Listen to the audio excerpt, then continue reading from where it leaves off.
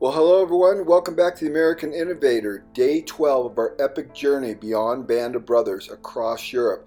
Today we go to Nuremberg. Now, Nuremberg became a central nervous system for the Nazi Party. This is where they held a lot of their rallies, and they built a lot of huge structures that most of them they did not finish. And this one particularly is like their Congress Hall, where they would have upwards of 40,000 members of the political party meet, but they never finished it. This was actually a covered arena, 1.5 times bigger than the Colosseum. It was really a staggering size of it, was overwhelming. When you're inside of it, it was just like, oh my gosh, this is crazy.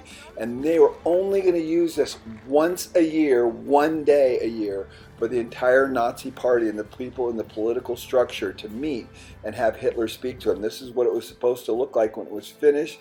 I don't even know how they would build the ceiling. This is what it looked like under construction. But when the war started in 1939, that's when they had to cease construction of it, because they had to put all their money and efforts into the war effort, particularly on the Eastern Front with the Russians. As we look back over the lake, you can see it there, all covered with granite. The outside looked pretty complete. The roof structure was not done. Then they were going to build this arena that held 400,000 people, and they built a mock-up of it on the side of a hill to see whether or not people could actually see down into the arena, and they found out it was actually too big. And then this is Zeppelin Field, and this is really the main place that Hitler used for rallies. The rallies would sometimes last about a week at a time. Hundreds of thousands of people were there. Look at the size of the gathering. It was just huge, and Hitler would stand up there and speak and get everybody all pumped up. Now, we actually got to go to Zeppelin Field, walk around, and see what it was like. This is actually at the top of Zeppelin Field, and right down there is where Hitler would stand and address the masses. And then Hitler's architect Albert Speer created this massive light show that shines 6 kilometers up into the sky. But then the Nuremberg War Trials in 1945. This is the actual courtroom where it was held, courtroom number 600. We were not able to get into it this time because there was actually a case being heard there. It's still being used, but we went into the museum and got to see all the displays and videos of the trial actually taking place with all the Nazis that were put on trial. Many of them were hung. Some of them committed suicide, like Göring, head of the Air Force. But it was an interesting display to see what had happened. And I think probably the most fascinating thing was at the end of the display, it showed all the war crimes that are in current time in the last 10 years in Sarajevo with Milosevic, who died in prison in The Hague, and then many of the other African leaders who also committed war crimes. Just a cautionary tale to all of us to know history and to be able to be aware when people start with propaganda, particularly hatred towards another group of people. This is, I think, the life lesson that I've learned from this trip, that anytime you single out a group of people as inferior, particularly for the purpose of propping yourself up, you're in trouble. So one of the guys on our trip, Don, was actually there, and here's a quick interview with him. So I'm walking along here, and I'm with Don, and Don actually served in the military reconnaissance in the Air Force and served in 60 to 63 here in Germany, is that right? 59 to 63. 59 to 63, flying reconnaissance over Yugoslavia and up the Berlin corridor, right? Once in a while up the Berlin corridors, once in a while over Yugoslavia, always at night so you didn't see the antennas hanging off. Right. And along the Black Sea once in a while, mostly along the borders between East and West Germany. Wow, and so how did you like living in Germany? I loved it. Isn't that amazing? And so think that we went through a major war like that, right. and then not that long after, 45, 62, 63, and you're saying 59, I'm over here. And the Germans were all friendly towards you. They were friendly, yes. And you were out about the town, no problem. Always. I think that's just really an amazing thing that we can have a major conflict like that and then be friendly to one another. That's right. I think that is such a huge deal. I know I go to Japan all the time, Don, and the Japanese are so friendly towards us. We had such a fierce war against them. Yeah, I still have a lot of friends in Germany, mostly military historians now. But, right. I correspond with, I stay with them when I'm here. It's a great thing. Do you have any idea why that is, Don? Why do you think that is, that we're able to be friendly with our former enemies? Well, I think we treated them pretty well. Right. Didn't try to denigrate them. Right. And also we were all worried about the Soviets. Okay, so we were all more preoccupied. We had the Soviet Union to deal with. That's right. And then we treated them fairly. Yeah. Awesome. Well, And thank the you. West Berlin, the West Germans, we treated them much better than the Soviets treated them in East Germany. I see. So there's a good contrast there. Oh yeah. Well, I thank think you. Thank you for your service. That is really It amazing. was an honor. Okay. So there you have it, another amazing day, day 12, Nuremberg, on our epic journey beyond Band of Brothers across Europe.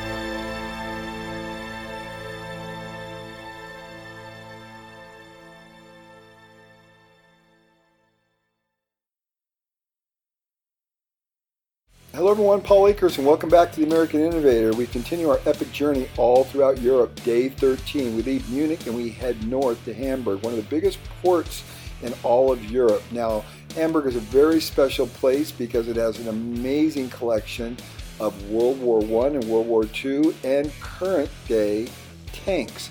And this is a tank museum with literally hundreds of tanks. It's really incredible.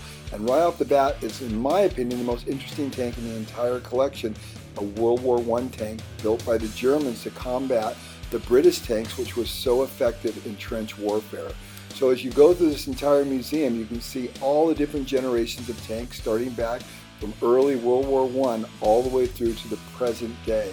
And the cool thing was I actually took the drone in here and I kind of flew the drone through, so you really got to get a perspective of what they're all about. Check out this Tiger tank. Is this thing bad? Wow.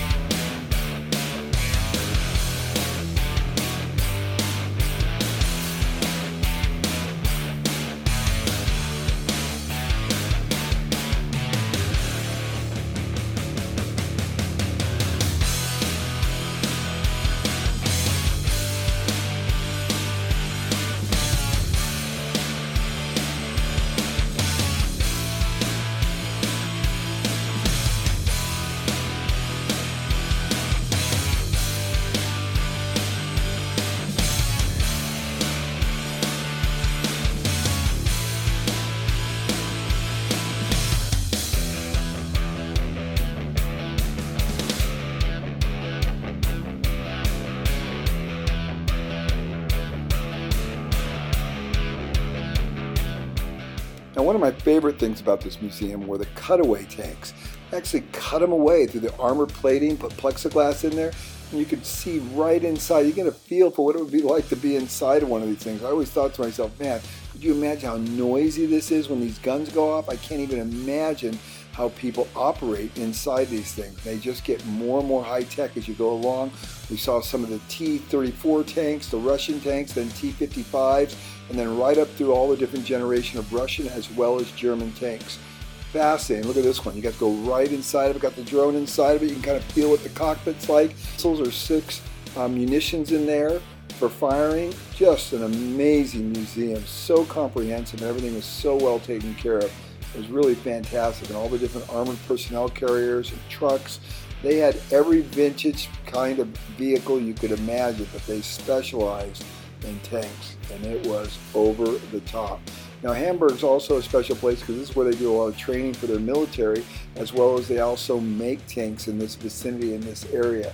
And one of my friends, Moritz, actually makes the munitions for the German and U.S. military for the tanks. So it was very cool. He was actually just at this museum not that long ago, And incredibly enough, Maritz's company actually makes some of the munitions that go in these tanks. And you can see them right here. They have these special warheads on the tip of them that are kinetic energy. They're made out of a titanium, and they have so much energy and force, they don't even explode when they go into the tank. They just pierce the armor, and then the energy and momentum creates the explosion. Pretty incredible stuff. And this museum, wow, comprehensive.